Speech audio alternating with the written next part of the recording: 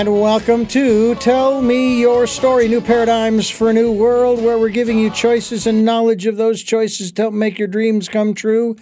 We're here on Sundays at 7 a.m. and 7 p.m., Monday mornings at 1 a.m., and Wednesdays at 9 a.m. for a special edition of Tell Me Your Story. Today's program we're going to jump right into. I'll give you all the other particulars a little later.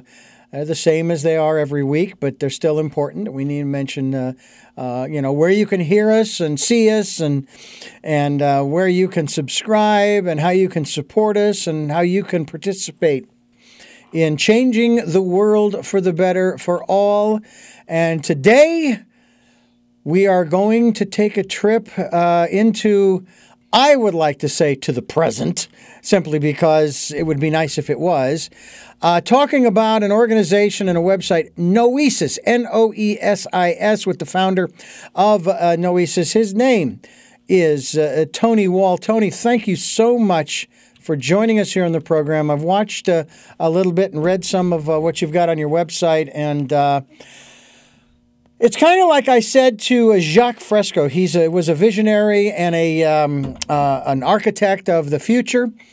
And he described his vision of the future. And I says, well, why can't we have it now? I want it now because I don't like the way things. So it's great to have you here now. And I hope that we can bring about some of these changes pronto, my friend.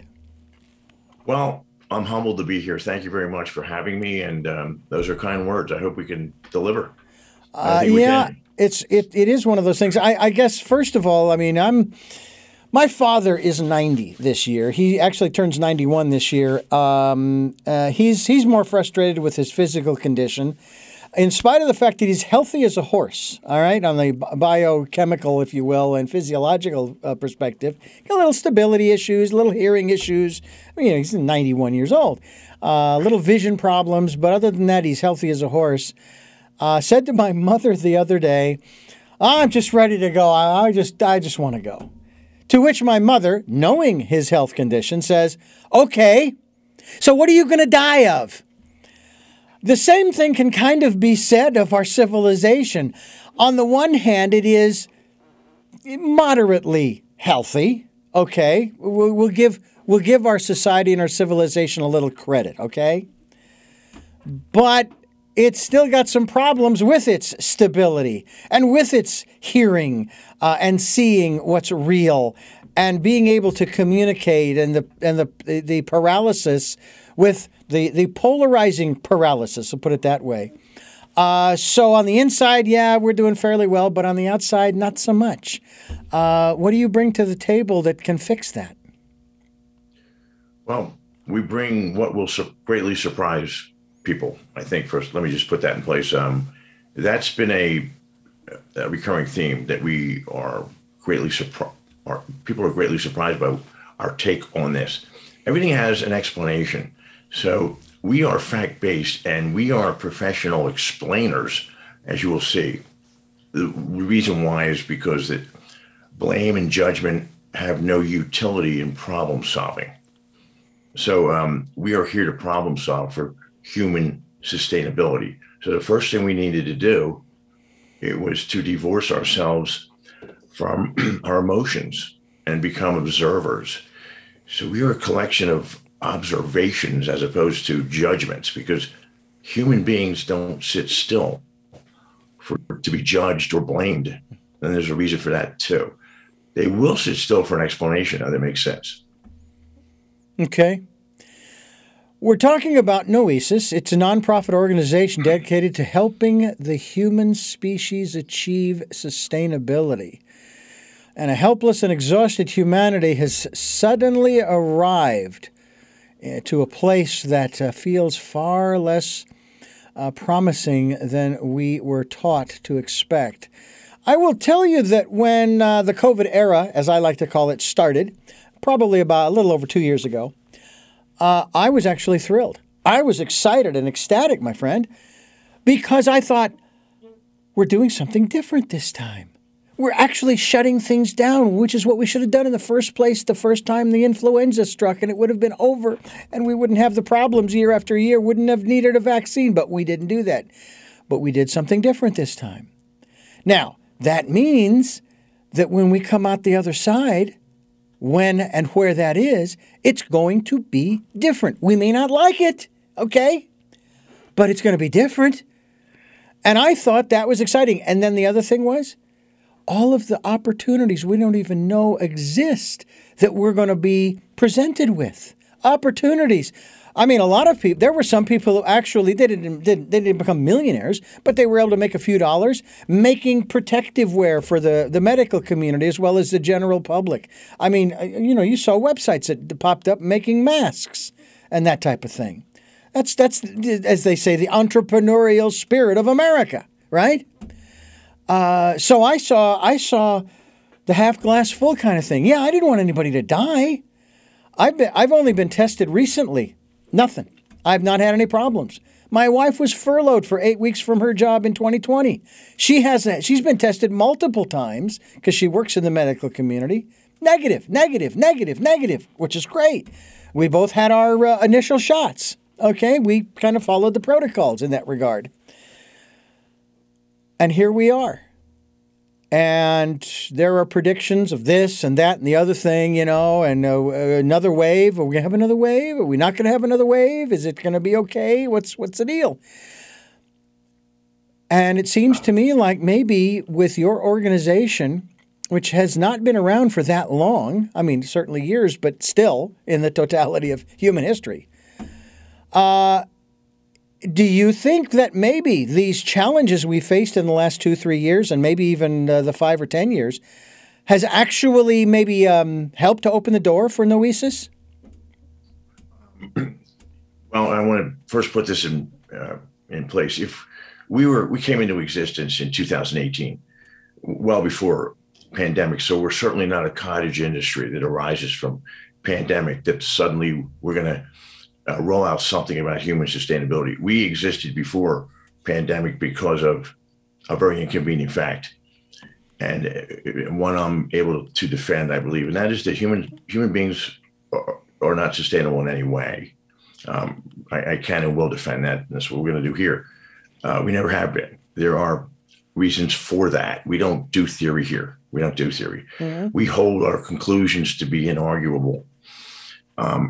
Because we are fact-based, and the worst that we'll ever, or the most that we'll ever risk, is something that stands to reason on its worst day. So when you're going to come out to the world talking about sustainability, you better be a real good idea not to be full of crap right out of the gate, because nobody's going to sit still for it. Human beings don't have the luxury of theory anymore, do we? Mm-hmm. We need answers. So the first things I like to say will greatly surprise. What do I mean? Well, when I say we are not sustainable in any way, it's not opinion. The models that are all around us are the same models that disassembled and destroyed every single human culture that's ever existed on Earth. Are we in an awful place? Yes. Have we been here before? Most certainly, yes. And what it looks like right now is exactly what it looked like for every single human culture to ever exist. So we're talking about socio-mathematical constants as opposed to something we're doing wrong. Mm. So as far as, let me speak to us coming out the other side of COVID. We've made changes. We've put things in place that we think that will be more friendly to us arriving to a sustainable future at great risk. But I explained that we need to curb our enthusiasm here. We're going to, as things get back to normal, we're going to fall right back into the same patterns. And I want you to hear the word pattern. The first thing we understood here is that human failure occurs in eerily precise fashion. Our history books always explain the situational phenomena from one failed culture to another. And if we were to read 3 or 4 of these history books, it should begin to dawn on us that we're reading the same play with different actors. Mm-hmm. So the situations that we read about, the situations sell our history books. We're watching a socio-mathematical constant play out over and over and over, one that can be greatly explained now where it couldn't be before. And that's what we do.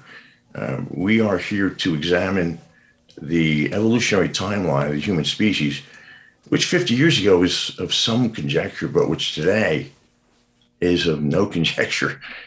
We have a window of self-discovery open.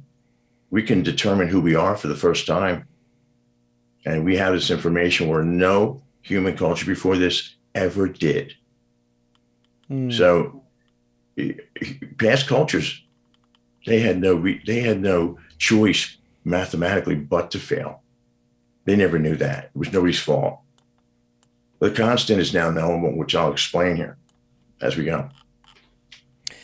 Well, Tony Wall's my guest here on the program, and we are talking about an organization called Noesis. Noesis.org is the, and I'm going to confirm that just one moment here. Yeah, it is Noesis, actually. It is actually noesisproject.com. Noesisproject.com. That is the website, which we will be linked to as we continue talking with Tony Wall, founder on Tell Me Your Story. I'm Richard Dugan, your host, and this conversation I've been looking forward to with Tony Wall of Noesis. Noesisproject.com is the website, and we certainly hope that you folks will listen in, because this is where the rubber meets the road in terms of this program. We're looking for those new ways of living because the old ways do not work. All you have to do is look around you. And, I don't want to be the bearer of bad news from an observational standpoint. I was 15 years old, Tony. 15 years old, learning about my pending entrance into the workplace, and I began to think about the process of getting a job, holding a job for a number of years, getting raises every so often, and so forth. So I ran the math in my head, and I came to the conclusion, which is being borne out today. They can call it inflation. They can call it whatever they want. It's called unsustainable, but it's being borne out today. That the capitalist system, when it comes to workers, is unsustainable. My father worked at a company for 30, maybe 35 years. I've worked at 2 different stations now for 15 and 16 years. And the first job, which was 15 years, I started out at minimum wage in 1980. It was $3.65 an hour. When I left 15 years later, you'd think maybe I might be making 12, 14, 15 years. I should be making 15, maybe $20 an hour. $7.35 an hour. Okay, after 15 years, that was it. Double. I made double in 15 years. If somebody's working at a company and they say they want to stay there and they like the job they're doing and so forth, but they know that they've got to keep making more money because the other companies that they do business with, like the grocery stores and the gas companies and so on and so on and so on, their employees, they want to get raises too. Well, where is the company supposed to come up with the money? They raise the price of their product or service. All right, they raise the price of the product or service. Now my buying power has gone down, so now I need a raise. So I get a raise. Now our product or service the price has to go up. And this cycle, again, is unsustainable. And yet people, and I guess, wasn't it Winston Churchill who said of all of the isms, if you will, on the globe, democracy is the worst, but it's the best worst one or the worst best one we've got?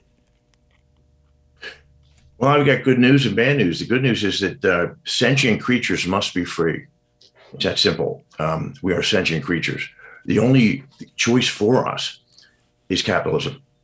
Period.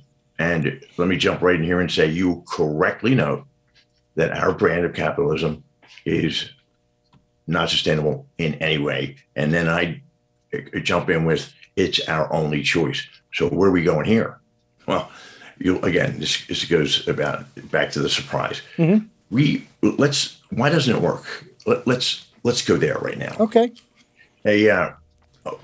First of all, I talked about the human evolutionary timeline and the fact that it's a very vast field of crops now for us to harvest, whereas it wasn't ever before. What's back there that can help us? Well, maybe it's the only thing that can help us. And if we know where to look, once we see it, we will never unsee it. Mm-hmm. Okay, so what is this event that derailed the human race? Now, I want to make this double down here. We were, in fact, derailed. And if you think about a derailed train, it's laying on its side. I've never seen a derailed train put itself back on the track. Mm-mm. It needs heavy equipment, okay? This derailed train is the mathematical constant of why we fail. And here it is right now. Human beings are hardwired to assist and to be assisted. That was hardwired into our DNA during the course of 275,000 years of human migration from our point of origin, which is no longer in conjecture of any kind, and that is the African Congo Basin. That's where we started. I want to also explain quickly here that if somebody comes to me and says, I don't think that's true, I will say to them, again, surprisingly, I will fight alongside of anyone to believe whatever they wish. Once we're done that fight, we go back to the central assumption here, and that is that human beings, in fact, evolved on this earth, and that we have our point of origin in Central Africa. Okay, those are our central assumptions for problem solving. Okay, we're here to problem solve, not to describe the end of humanity, as you'll see. What happened to us? Well, pardon me, sorry about that. That's rude. I'm very sorry about that. Continue. So human beings came off of this 275,000 year period of highly collaborative behavior. Collaborate or die. Let me just put it straight out to you. Collaborate or die. So we were very proficient at it. It's wound around our bones. What would test it? The following. Collaboration yielded to acquisition. In a phrase. Mm-hmm. Collaboration yielded to acquisition. We're talking about random evolutionary events. The minute we inject blame into it, we have no value whatsoever. Because here's an inconvenient fact. Blame is a threat to the human mind. It's a threat. So when we blame people and they reject our blame furiously every time, we wonder why. We don't here at Noesis. We're threatening people. And yet somebody figured out that this rings cash registers. And they were right. They were right. So let me be clear. We monetize what kills us. So we're in a fine mess here, Richard. A fine mess. That's a reasonable way to put it. And we don't bring any value by soft peddling these issues. So just like your doctor, he's going to explain what's going on first, and then he's going to get busy explaining what to do next. So we are unsustainable because of something well known, as opposed to because of something like, gosh, what's going on? What's going on is absolutely knowable. And it's this. There's a war going on in the human mind. One that we were born to assist and to be assisted. And we look around and we see people of our own kind, the ones we were born to assist, at each other's throats. What the hell happened here? Well, the human heart was broken the moment that a lesser being was brought into being. A lesser being appeared in a financial meritocracy. When we were out of places to run Rome to 20,000 years ago, our populations became bigger and bigger and bigger. We were now stationary beings, not migrating beings. So these are two different dynamics. So our DNA wasn't ready for what would be demanded of it. And that is that we created greater and lesser beings. Nobody got together and said, let's destroy the entire human race.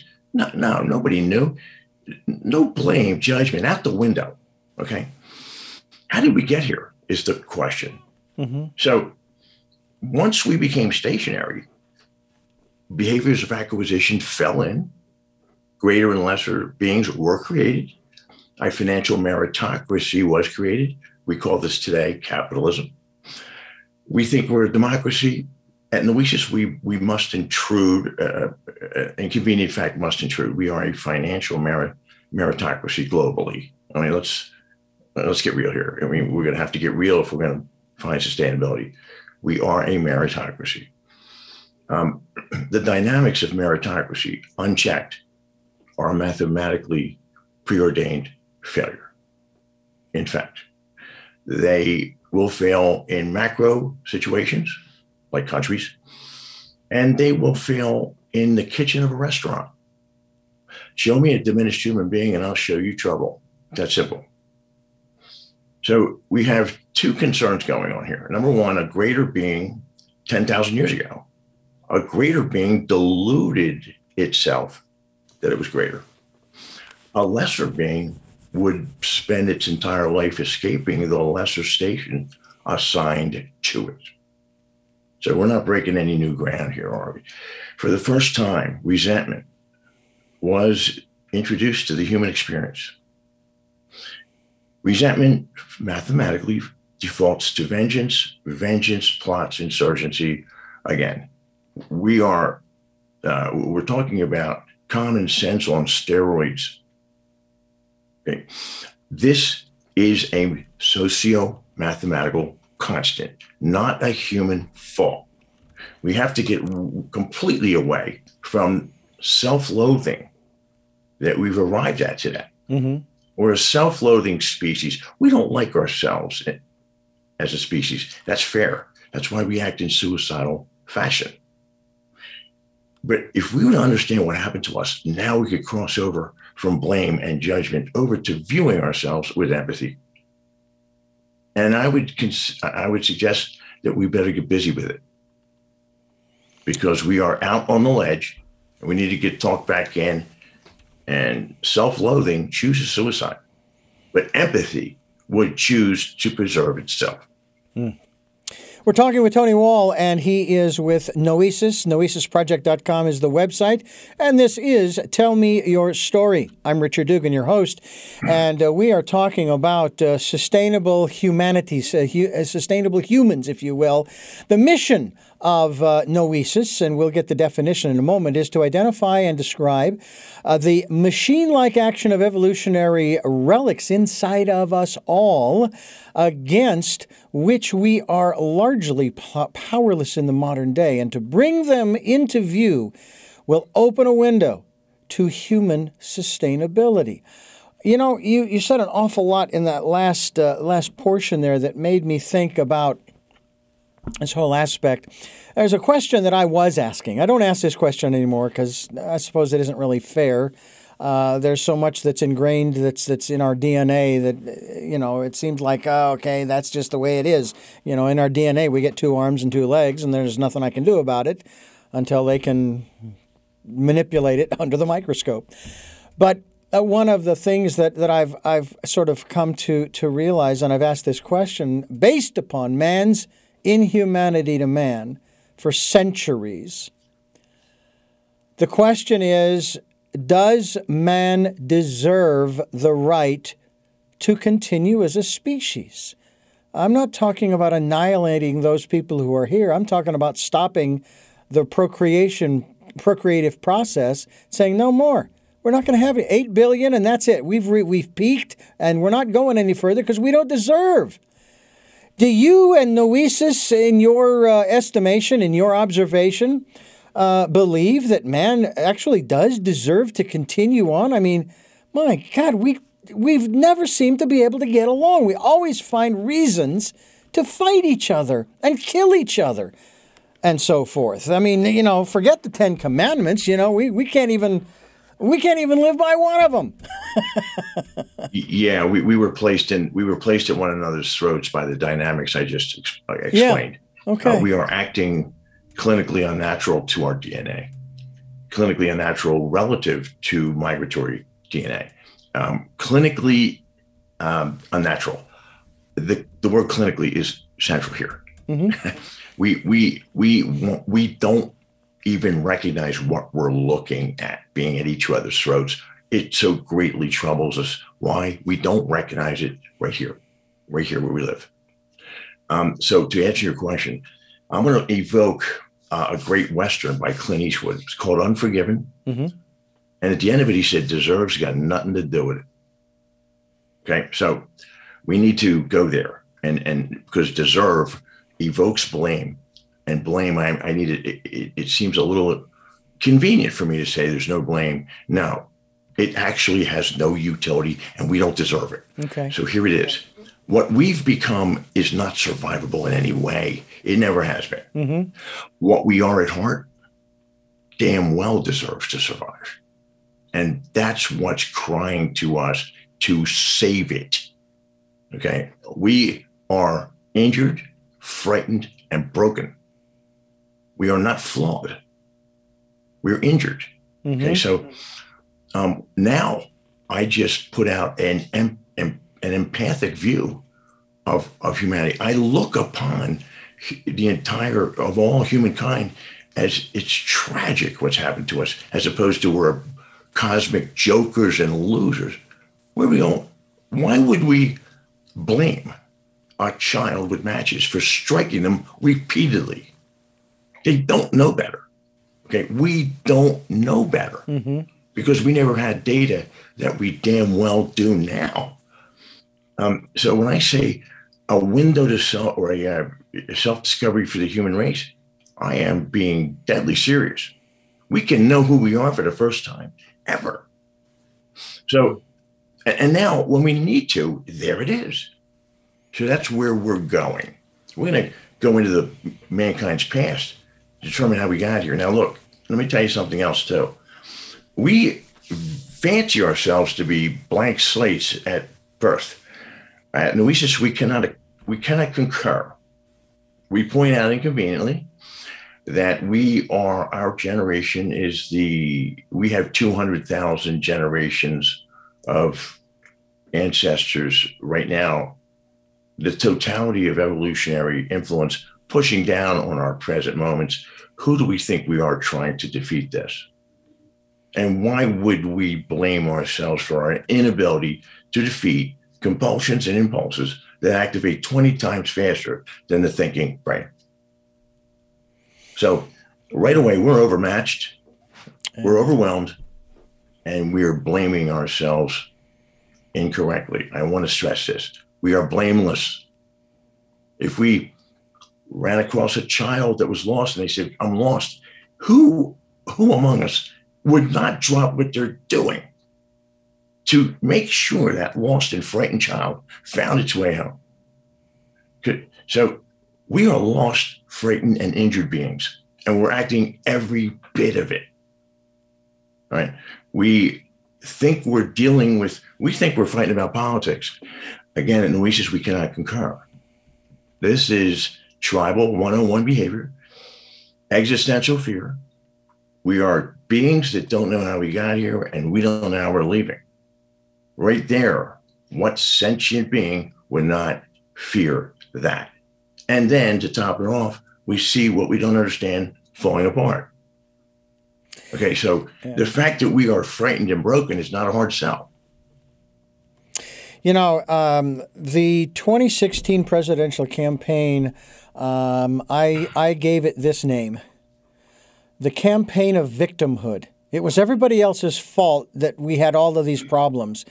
And I'm going, wait a minute. In the 1980s, when I was going through my own personal growth and development programs of LifeSpring and this and that and the other, it was victimhood. And it was my mom and dad that did this and that and the other thing. Now, first of all, I've never blamed my parents, okay? But that was the general consensus in psychology back then, that it was somebody else's fault. And then we started to move into the 90s. We started to understand codependency, and then we started to move into interdependency, understanding that we're interdependent on one another. There are no victims here, you know. And then all of a sudden in 2015, it's like, what are we doing here? Just did this in the 80s. Stop this. This is insane. Because it's not somebody else's fault. I mean, if you're going to cast blame, which is a stupid thing to do anyway, but if you're going to, we're to blame. We did this to ourselves, by the choices that we've made. We talk on this program, Tony, about choices and knowledge of those choices to help make people's dreams come true. And I talked with one of my guests some years ago, and we were chatting, and I said, yeah, I've heard it said that, that all of the choices that you, Tony, and that I have made from the time we got onto this planet up to this moment have brought us to this moment where you and I are having this conversation. It's amazing, right? Well, I didn't know that, 10 years ago I'd be here talking with you, but here I am.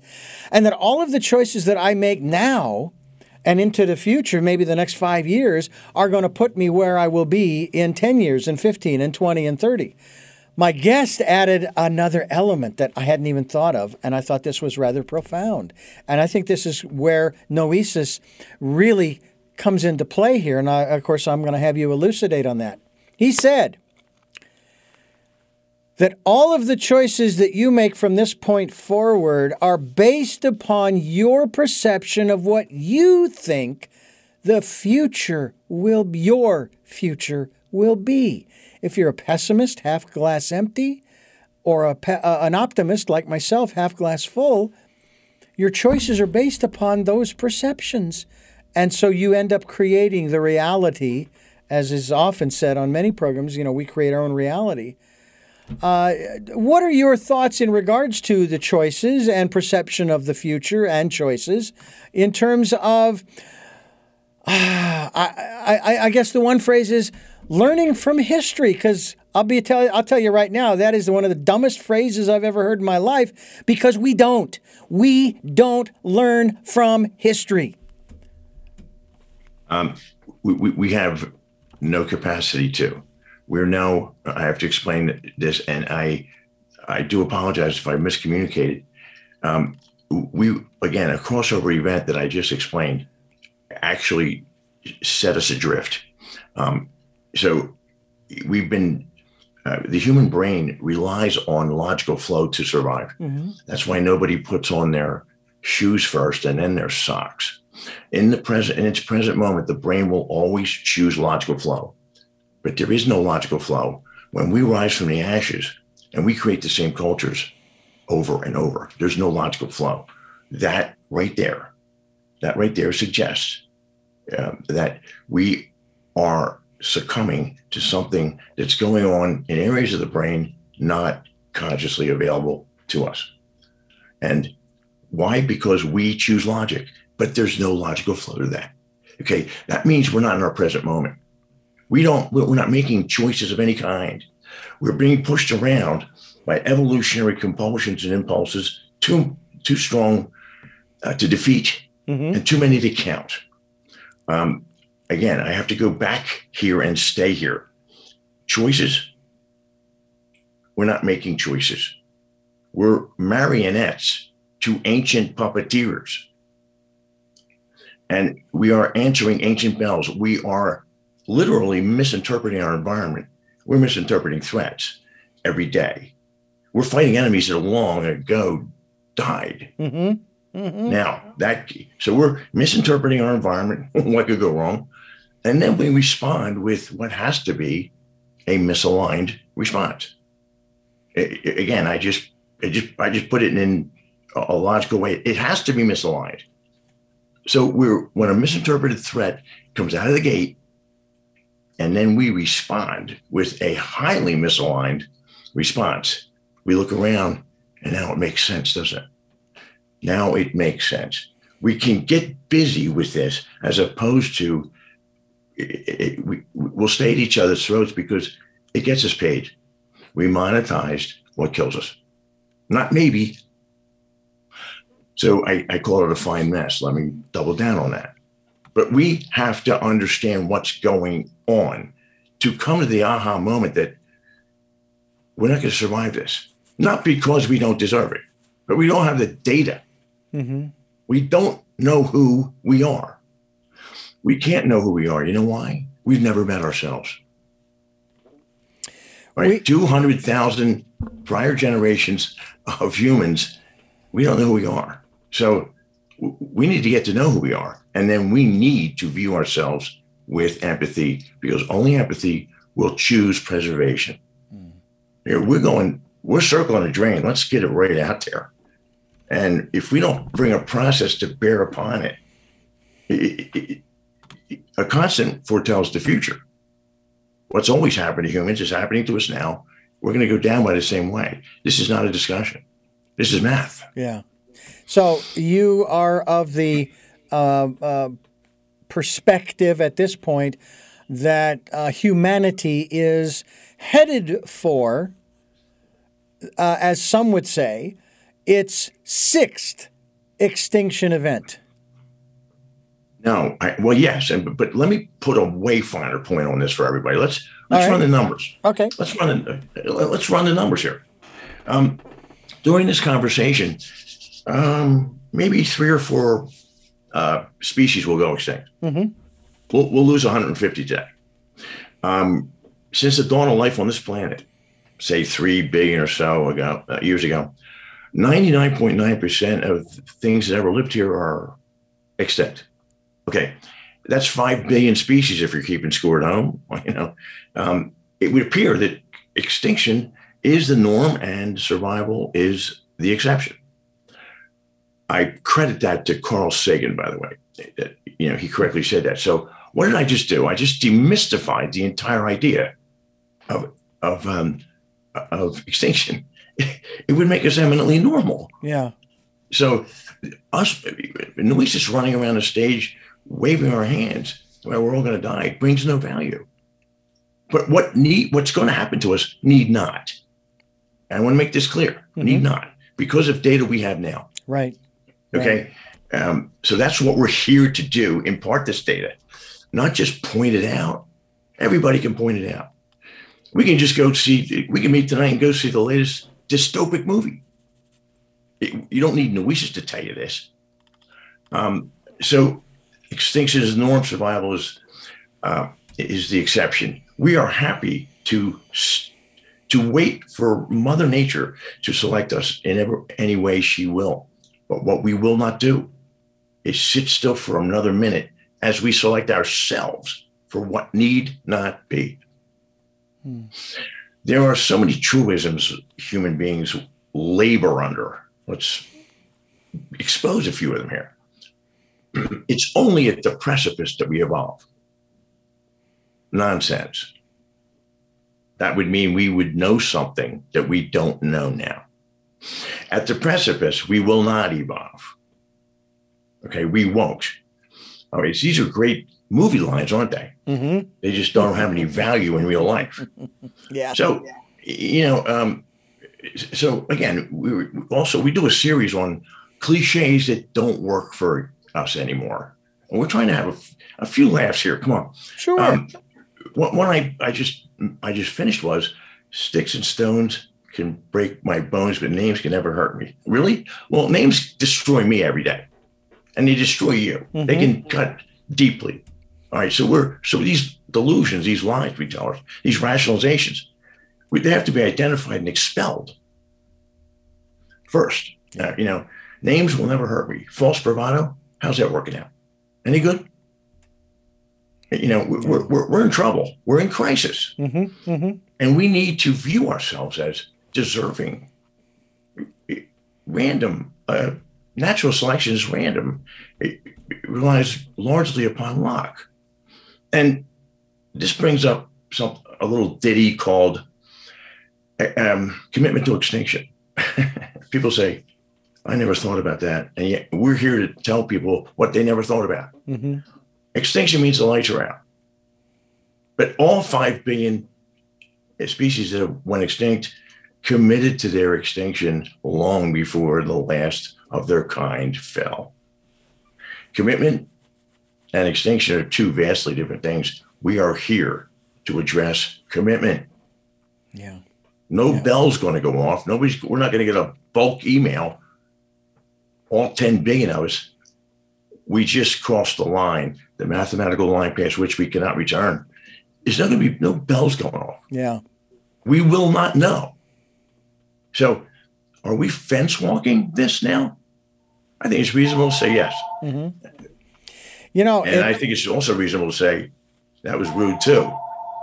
That's a phone that never rings. Please forgive that. No worries. We're talking with Tony Wall, and he is founder of the Noesis Project, noesisproject.com, which we will be linked to as well as we continue here on Tell Me Your Story. I'm Richard Dugan, your host, and it is always, I always enjoy these conversations because I learn an awful lot. One program we were talking and I shared my perspective and my guest said, well, that's good, but let me share you my perspective on yours, which he did. And I listened and I thought about that and thought about it. And I said, well, there goes another one of my grass huts up in flames and I'm willing to burn them all to the ground to start over if I have to, because I don't have all the answers. I have a few answers, but they only work for me for a short period of time, it seems sometimes. And one of the things that I find so fascinating, Tony, is that, as I said at the front end of the program, one of our slogans is we're looking for those new ways of living because the old ways don't work. Just look around you. Just look around you. They don't work.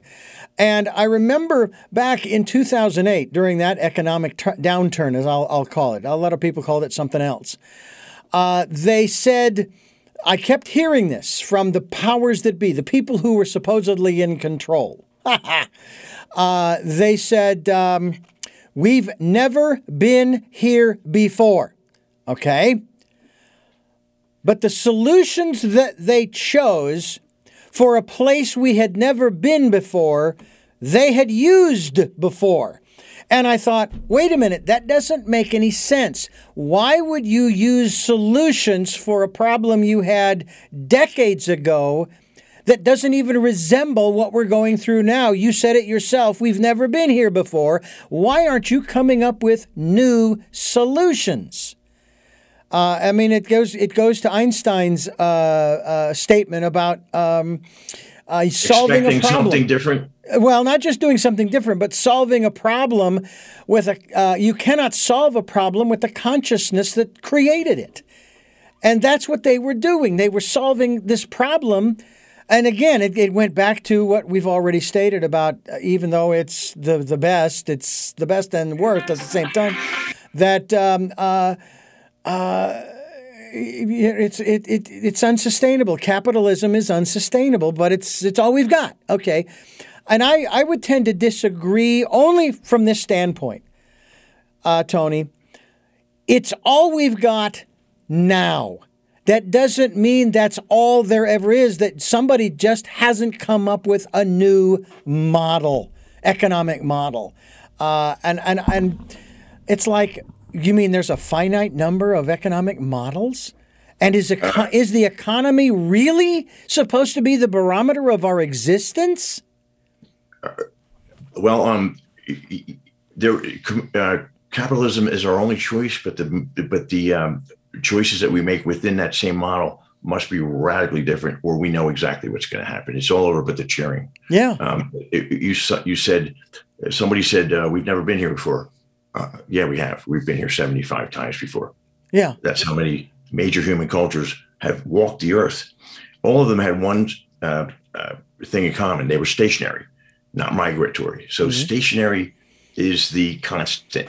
A stationary culture will devolve into acquisitive behavior and all of the demands thereto that run counter to our DNA. Mm-hmm. So we're in a fight with ourselves we can't win. We have to understand what drives these things, and we have to knock off the blame. Okay. The blame and blame rejection is a economic model. We can't disturb it. But we need to understand it. We need to understand it now. We just monetized. We're bringing cash registers left and right. This isn't sustainable. We break no new ground there. And when that's true, we need to get busy understanding who we are and how we got here. And only then can we outthink ourselves. We would know who we are to be able to outthink ourselves. I find it very, very interesting that at the time when we have to evolve or perish by our inaction, there is also an open window of self-discovery. I find that extremely interesting. Yeah. So let's climb through it. That's what we're going to do. We're going to work it until there's nothing left to work. Okay. Yeah. We believe that human beings have a small chance. Because when I say big chance, hit the exits, because I'm full of crap then. Mm-hmm. We have a small chance to survive ourselves. Okay. If we were not to survive ourselves, would that make us bad? No, it would make us eminently normal on a cosmic scale. It's thought that all sentient intelligences tend to cancel themselves out the moment they can.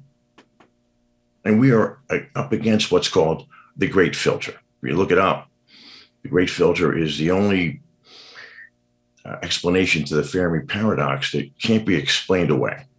The Fermi paradox wonders, where is everybody? I mean, we should have a traffic jam of visitors, but it's the great silence. Where is everybody? Enrico Fermi famously uttered those three words. Where is everybody? We're in a galaxy that's 13 billion years old. It would only require 1 billion years for even one sentient intelligence to populate the entire galaxy, even at sublight speed. So where is everyone? And into that, the Great Filter intrudes and says, it's very likely that sentient species destroy themselves at the point that we are right now. So I've got this terrific challenge for the human race, and that is, let's be perhaps the first sentient species to actually make it through the filter. I have to tell you, this is fascinating stuff to consider. I get the response to my question, does the human race deserve to continue on? And of course, it's always, yes, we do, because this is a process of learning. We're learning, and we're trying to evolve to a higher consciousness. I'm curious about if we can address this as we continue talking with Tony Wall, who's the founder of Noesis, noesisproject.com, the website. This is Tell Me Your Story. I'm Richard Dugan, your host, and I want to ask you, Tony Wall, founder of Noesis and the noesisproject.com, about if we can go into this area for a few moments anyway. I want to talk a little bit, or have you talk a little bit about Noesis' perspective, your perspective on the soul of our society, of our civilization, even of us as individuals. Is that something that is unaffected, or at least to a lesser degree influenced by that ingrained DNA, cellular level stuff that you were talking about earlier that we can't escape in ourselves? Well, I'm chiefly an evolutionary scientist. I have to explain something to you. We're here for answers. Yes. So I said earlier, and I didn't follow up, and I do apologize. Deserves got nothing to do with it. Okay. Here's two things that are equally true. What we've become has no shot to survive. What we are deserves to survive. And what are we? We are peaceful, loving creatures that came off 275,000 years of caring for one another. Okay? We cared for one another or we died. Okay? It's that simple. We were able to get to every area of the globe over the course of 275,000 years by a process of intense collaboration and cooperation. That's who we are. That met head on with a crossover period to acquisition, and that literally broke the human heart. And I want to double down here. The human heart is broken by crossover events that nobody's fault, that are fully viewable, and that our hearts are broken for reasons we can see rather than throwing aimless blame around. We can learn about who we are rather than indulge our economic models of blame rejection. Mm-hmm. Listen, I asked an attorney, a friend of mine, one of the best in the world. I hope he hears this. in a lucid moment, I said to him, let me guess, tomorrow when you go to work, you're going to do one of two things. You're going to blame someone or reject someone's blame. And he said, you know what? You're absolutely correct. That's all I do. I said, well, it's a model. It's not a solution. Yeah. So here we are blaming ourselves for blame. We're just paying ourselves. Yeah. We monetized our killer. We would need to make vastly different decisions within the same model where lesser beings are now necessary beings. Okay. Show me a lesser being. We're done here. We're done. That's simple. We're done. Show me a necessary being. We have a chance. Mm-hmm. Necessary and equal. You know, what's interesting is, and this comes to mind, and this is kind of the way this program goes. The universe asks the questions. I'm just along for the ride. And I did an interview with a gentleman who founded an organization down in San Diego, California called Doors of Change. And it's dealing with the homeless youth between 17 and 25. And we talked about how many homeless people over the age of 25, when you want to help them, they want no help from you because of their pride. In many instances, it's pride. I says, is that the same case with these young people? He says, no. Pride has nothing to do with it. It has to do with trust. They don't trust you because everybody's lied to them, and that's why they're out on the streets. And it was music that made the difference. Because that's one of the things they do. They get instruments from all kinds of different sources. Bands, very well-known, internationally known bands, rock bands and this group and that and the other, guitars and pianos, and the list goes on. And when these kids who are just beginning the path towards hopefully trusting see this going on, they go, wow, that's pretty cool. I'd like to do that. And the road to getting off of the streets begins to where some of these kids, I mean, he was telling me stories about some of these kids became doctors and lawyers. It's been around for a good 10 or 15, 20 years. And they're doctors and lawyers. They've made something. They're doing something. So I'm wondering, obviously, it is possible when we start, because his organization is looking at these young people as people of, as you put this, people of necessity. They're necessary. They're important. They're valuable. And I think that's one of the things that maybe we can talk a little bit about this, and that is that we have lost the capacity to see the value in people who have different perspectives from us. Well, I want to put this right out there. I said the human race has only recently awakened to its own madness. Mm-hmm. That means that our heads were at our nose to the grindstone of acquisition. We actually looked up for the first time recently and looked around and said, oh my goodness. Mm-hmm. So it's the idea that that's what's happened to us. What's calling out at us is who we are at our core. I see people coming to us like, this is all wrong. This is all wrong. It's not an opinion. No, it's a fact. It feels wrong because it is wrong where we live. Okay. We know why we don't have a chance. So we can now give ourselves a chance. Mm-hmm. We know why we don't have a chance. So this isn't about, somebody said, I need the hope, the remedy. We got the bad news. I said, no, we don't have the bad news enough.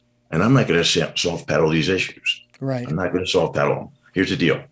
We are assigned 1.5% chance to make it out of our own smoke. Mm. Okay. And then that's anthropological computer models talking, not Tony or Noesis. But you can better believe that we know our business. Mm-hmm. Okay. So we know what we're up against for a living. Okay. And we have to impart these statistics first so people can get like, oh my goodness. Because right now we are in full escapist mode. Yeah. Full escapist. Oh, yeah. What comes after escape? Surrender. Surrender is the next thing. and we will not play. Noesis will not play. No. Yeah. So long as I'm drawing oxygen, this is for the children. Imagine if you have children, I don't know, but anybody that has children, if they skin their knees, it breaks our heart. Mm-hmm. How would it break our hearts if they were to awaken to despair? Okay. Not while I'm drawing oxygen. Okay. Mm-hmm. That's what we're doing here. We're going to work it until there's nothing left to work. We maintain that what we think has to happen, that we have to bottom out, is nonsense. Okay. All these things have to go out the window. You know why? Because we do bottom out, we're gone. We're gone. Mm-hmm. It's not, even if we literally, if we survive a conflagration, we still won't know who we are. So we won't recover. We'll just survive to fall back into it again. Yeah. Okay. So if we don't harvest the information that's available to us, the evolutionary timeline of our species, there it is. There's what our answer is. Something we never had before. The other four things, climate change, pandemic, nuclear, those are noble things. We want to partner with them. We point out inconveniently that none of them ever destroyed a human culture. Perpetual conflict is on the tombstone of every last human culture. It's all around us now. Mm-hmm. This is not hard. Okay, it's not hard. What we're seeing clearly. So let's get busy. Yeah. Yeah. We got the glasses clean, got the windows clean. We're able to see, and it sounds to me like maybe we're starting to learn from our history. We're taking a serious, hard look at it. I was talking with someone the other day, and I don't mean any disrespect when I say this, but I was kind of pointing out some of the things that this country has as problems. And all he could do is talk about what a great country this is. It was as if, and I put it this way, and again, I don't mean any disrespect to anybody. He was wrapped so tightly in the flag, I couldn't believe he was actually able to take in oxygen. He was able to breathe. He was so wrapped tightly. And he did not want to recognize that this country has problems it needs to deal with. And it's like, as human beings, we have a light side and a dark side, you know? That's just the nature of who and what we are as an individual and as well as a country. And that if we do not acknowledge all of it, there's no way that we can move on past it and grow and evolve and raise the consciousness to solve the problems that we do have, the challenges that we have in our society. And I may be completely wrong, or at least going off in a totally different direction than what you're talking about. But it just seems to me that you know, I appreciated his optimism and his perspective on what a great country it is. That's why people are coming across the southern border, because they want to come to the land of opportunity. Then at the same time, don't blame the guy in the White House for the problem. You want to change the laws. It isn't the president that does it. It's Congress. So it doesn't matter who's in the White House. If our legislative body will not handle the problem, then that's on them, not on that guy. Doesn't matter who's in the office, okay? Yeah. And so we chatted about all these things, and we actually did come to the agreement or the understanding that these are the situations that need to be dealt with. We're just coming at it from a different perspective, and we're both kind of wanting the same thing. We're wanting to live in a place where we can, raise our families and we can feel at peace. That's another thing, too, is feeling safe. I mean, where can you go now and feel safe? Well, that's why what we call political divisions is nothing more to me than essentially what tribal fear does. Yeah. It's fear 101. It first thing fear chooses is safety in numbers. Yeah. This is evolutionary. So us versus them has never been more pronounced. We think we're arguing about politics. We're not. We're fearful. Okay, it's that simple. I want to do a thought experiment here for everybody. Okay. If everybody would be so kind to imagine that no political leader that they liked or disliked was ever born, ever, we would be no safer from ourselves right now. We'd be having the same conversation. We're looking at the human injury symptoms, the symptoms of what I talked about when we crossed over into acquisition. We must understand what happened to us. And never mind the idea. I'm sorry. You must be thinking, wait, is this guy rude? No worries. No worries. Again, this gentleman who was wrapped around a flag, no blame whatsoever. You know what? It's a symptom. Yeah. You know what? It's whatever. Everybody's just acting out on injury. Yeah. Okay. I want to make sure everybody understands that. We are not flawed. We are injured. We are frightened. We are broken. And that sounds to me like somebody I would want to help, not kick to the curb. Oh, absolutely. Absolutely not. You're right. No, I feel the same. I feel exactly the same way. And this happens to be a relative. Okay. And I made sure that not only by the end of that conversation, but by the end of our being together over a period of a few days, that we were still relatives, that we were still connected, that we were still family. I was not going to allow our conversation to degenerate into, well, fine, then you can just go to wherever you want to go, and I'll go my way, and we'll never talk again. No, I don't want that. That's not helping. You talked too about I love what you said about sticks and stones. One of the things we talk about on this program is the power of words, as well as the intention. And I use the example of politics and running for office, and that a candidate will say whatever it takes to get themselves into that office. And people say, Richard, you're so naive. It's just politics. I said, no, it's not. They used those words and those examples and those stories about the other guy and his or her foibles to get into that office of power and control. So their words have power. And you cannot escape that. And that's why I do my utmost. And again, I say on many of these programs, when I'm saying something that could conceivably be taken the wrong way, I don't mean any disrespect. I'm trying to understand and be as respectful of the listener and the viewer as possible, but also to get across the point that we may be talking about. So I have to say this. We're talking, we're hovering over the only mathematical arrival place of the dynamics I explained.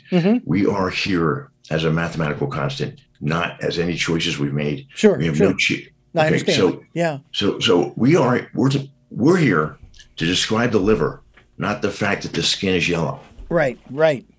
So, but at the same time, is it not important, as we are now from this moment forward, acknowledging the mathematical equation? All right, acknowledging that it doesn't matter what we've said or done up to this point. That we are you saying then that we cannot, through our words or actions, this point forward into the future, we cannot change things in that regard? We have to. It has to be recognizing the mathematical equation and then beginning the process of coming up with solutions we've never tried before, as far as like raising one's consciousness. It's going to take decades. It's take us 10,000 years to break down to this. Okay. We were guaranteed to get here. It's going to take us decades to get out. Decades. Okay. So we're not speedboats. Right. Beings. We're going to turn this thing in the water like an aircraft carrier, or we're going to fail. Period. Okay. I'm sorry. So this goes to like, what are you going to do, Noesis? What are you going to do?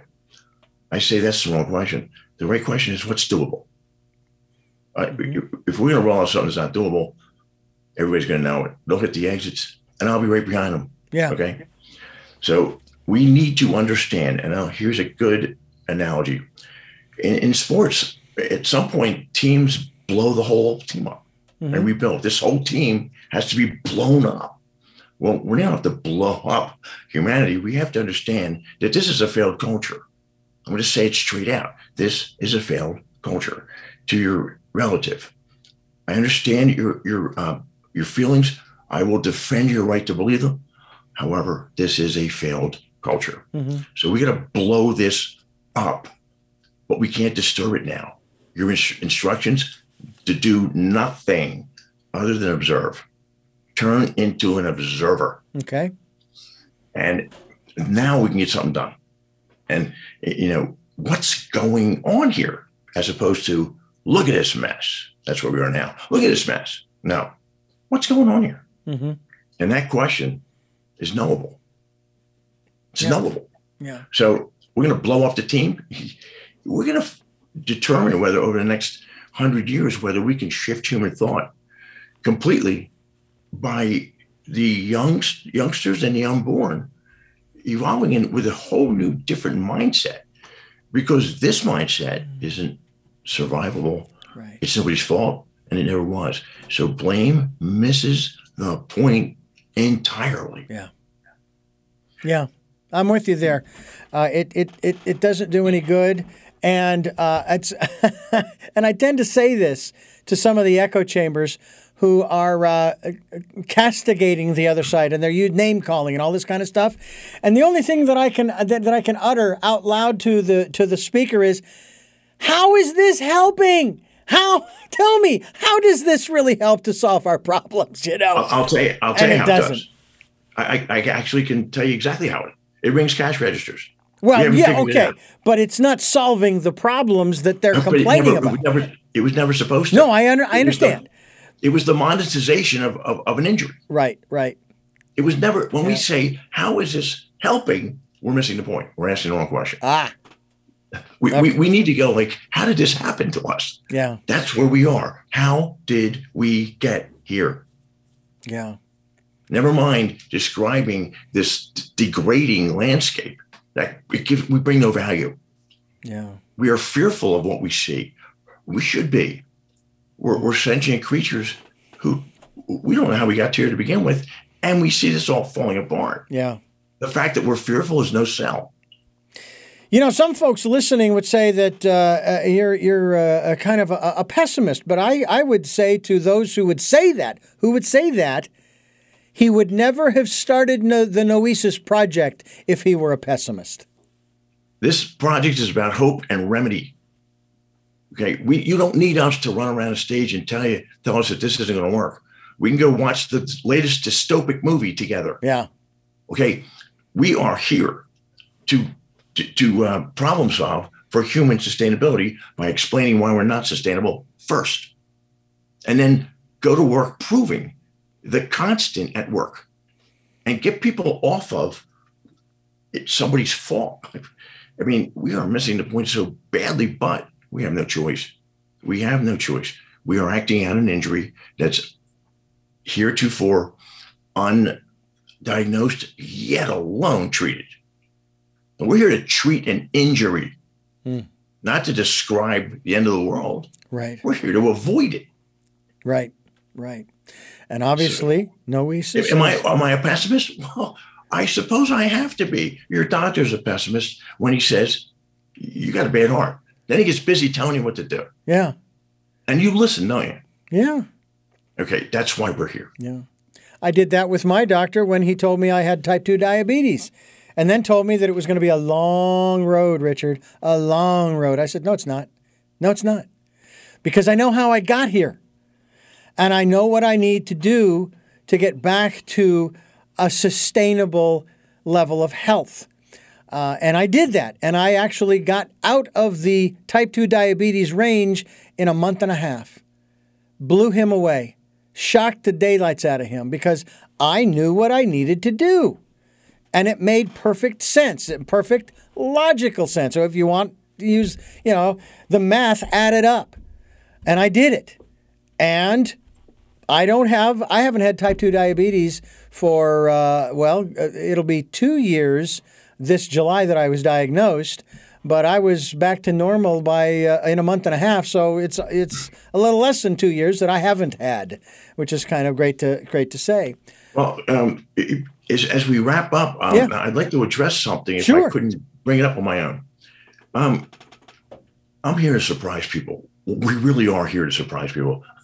We are completely different than anybody thinks. We're not here to address the end of the world. We're here to address what we might do to avoid committing to something from which we cannot return. Right, Okay? right. Now, I want to address spirituality. Please. And everybody gets to say, where's he going here? Well, again, let me surprise everybody. Look, our belief systems are central to all of us. Who the hell are we to ask anybody to part with the belief systems that help us to get to the finish line of our lives? Mm-hmm. We have a better idea. Let's survive in order to believe. Because last I looked, an extinct species tends to have no beliefs. Okay, Mm-hmm. so I want to compare a truism to something else. You've heard this. You act like the world owes you a living. Let me give you the cosmic version of that. We act like the universe knows we're here. It doesn't. Okay, but if you want to assign divinity to it, I'll defend your right to do it. And I will fight alongside of you to defend that right. That belief, you hold on to that. Let's survive in order to believe. Yeah, yeah.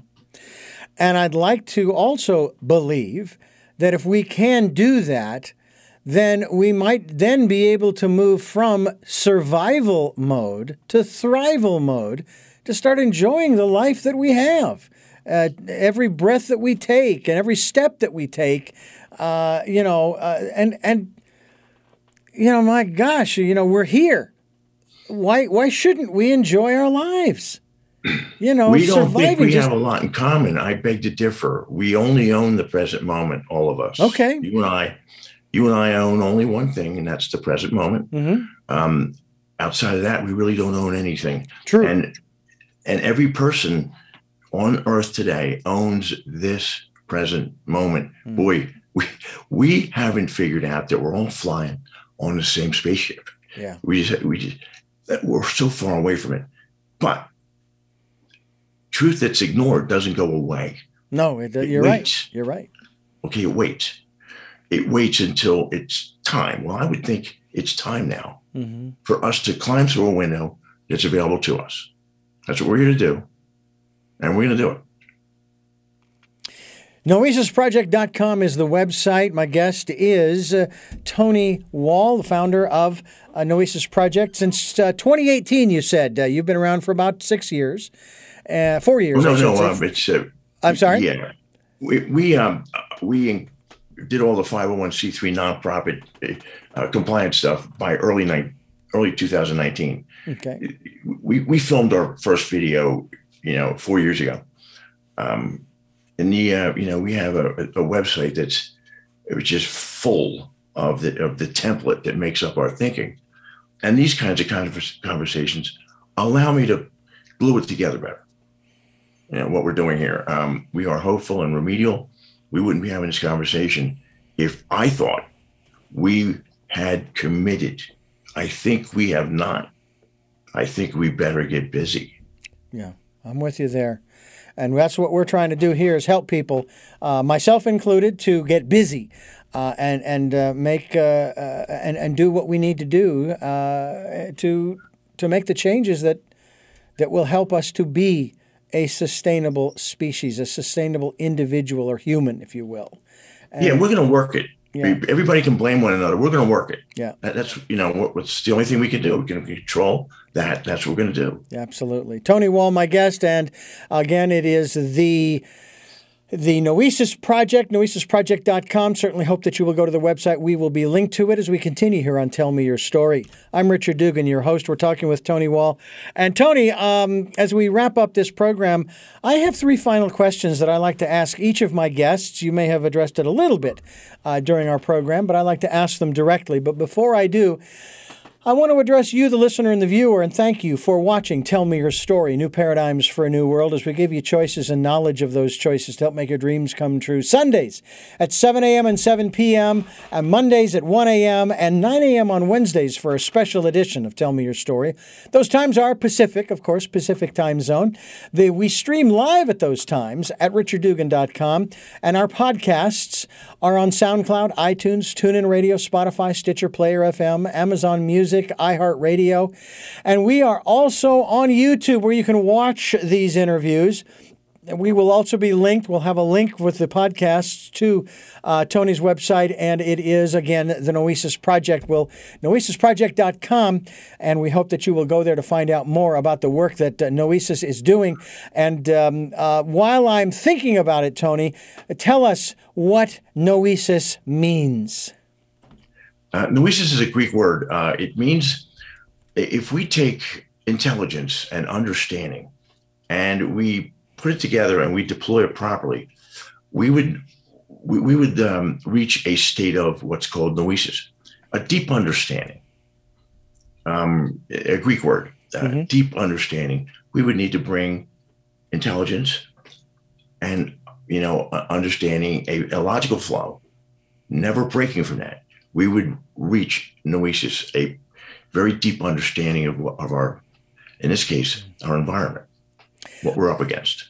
Almost sounds like using the word to grok from Stranger in a Strange Land, as I define it, to assimilate into every subatomic particle of your being, the concepts and ideas that we're talking about here, to really live this out.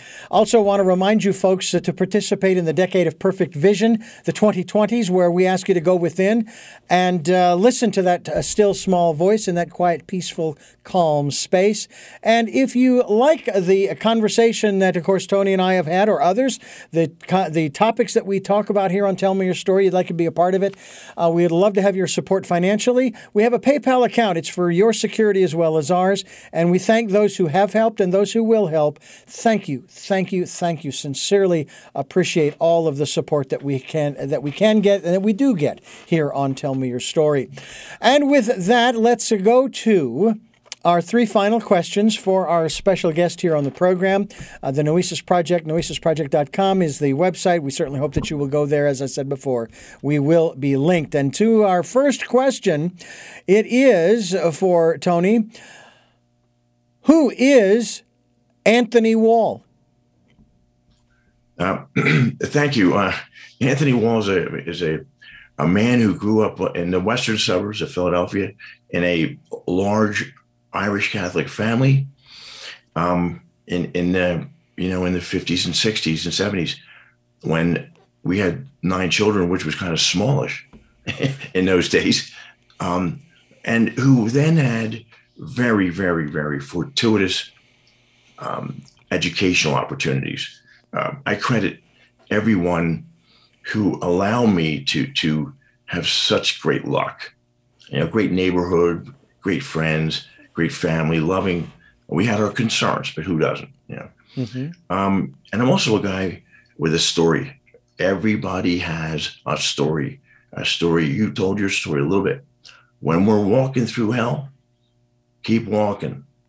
Okay? It's that simple. We're all going to walk through hell. We keep walking. That's our instructions. And we rely on one another. That's something we've lost. That's where we live.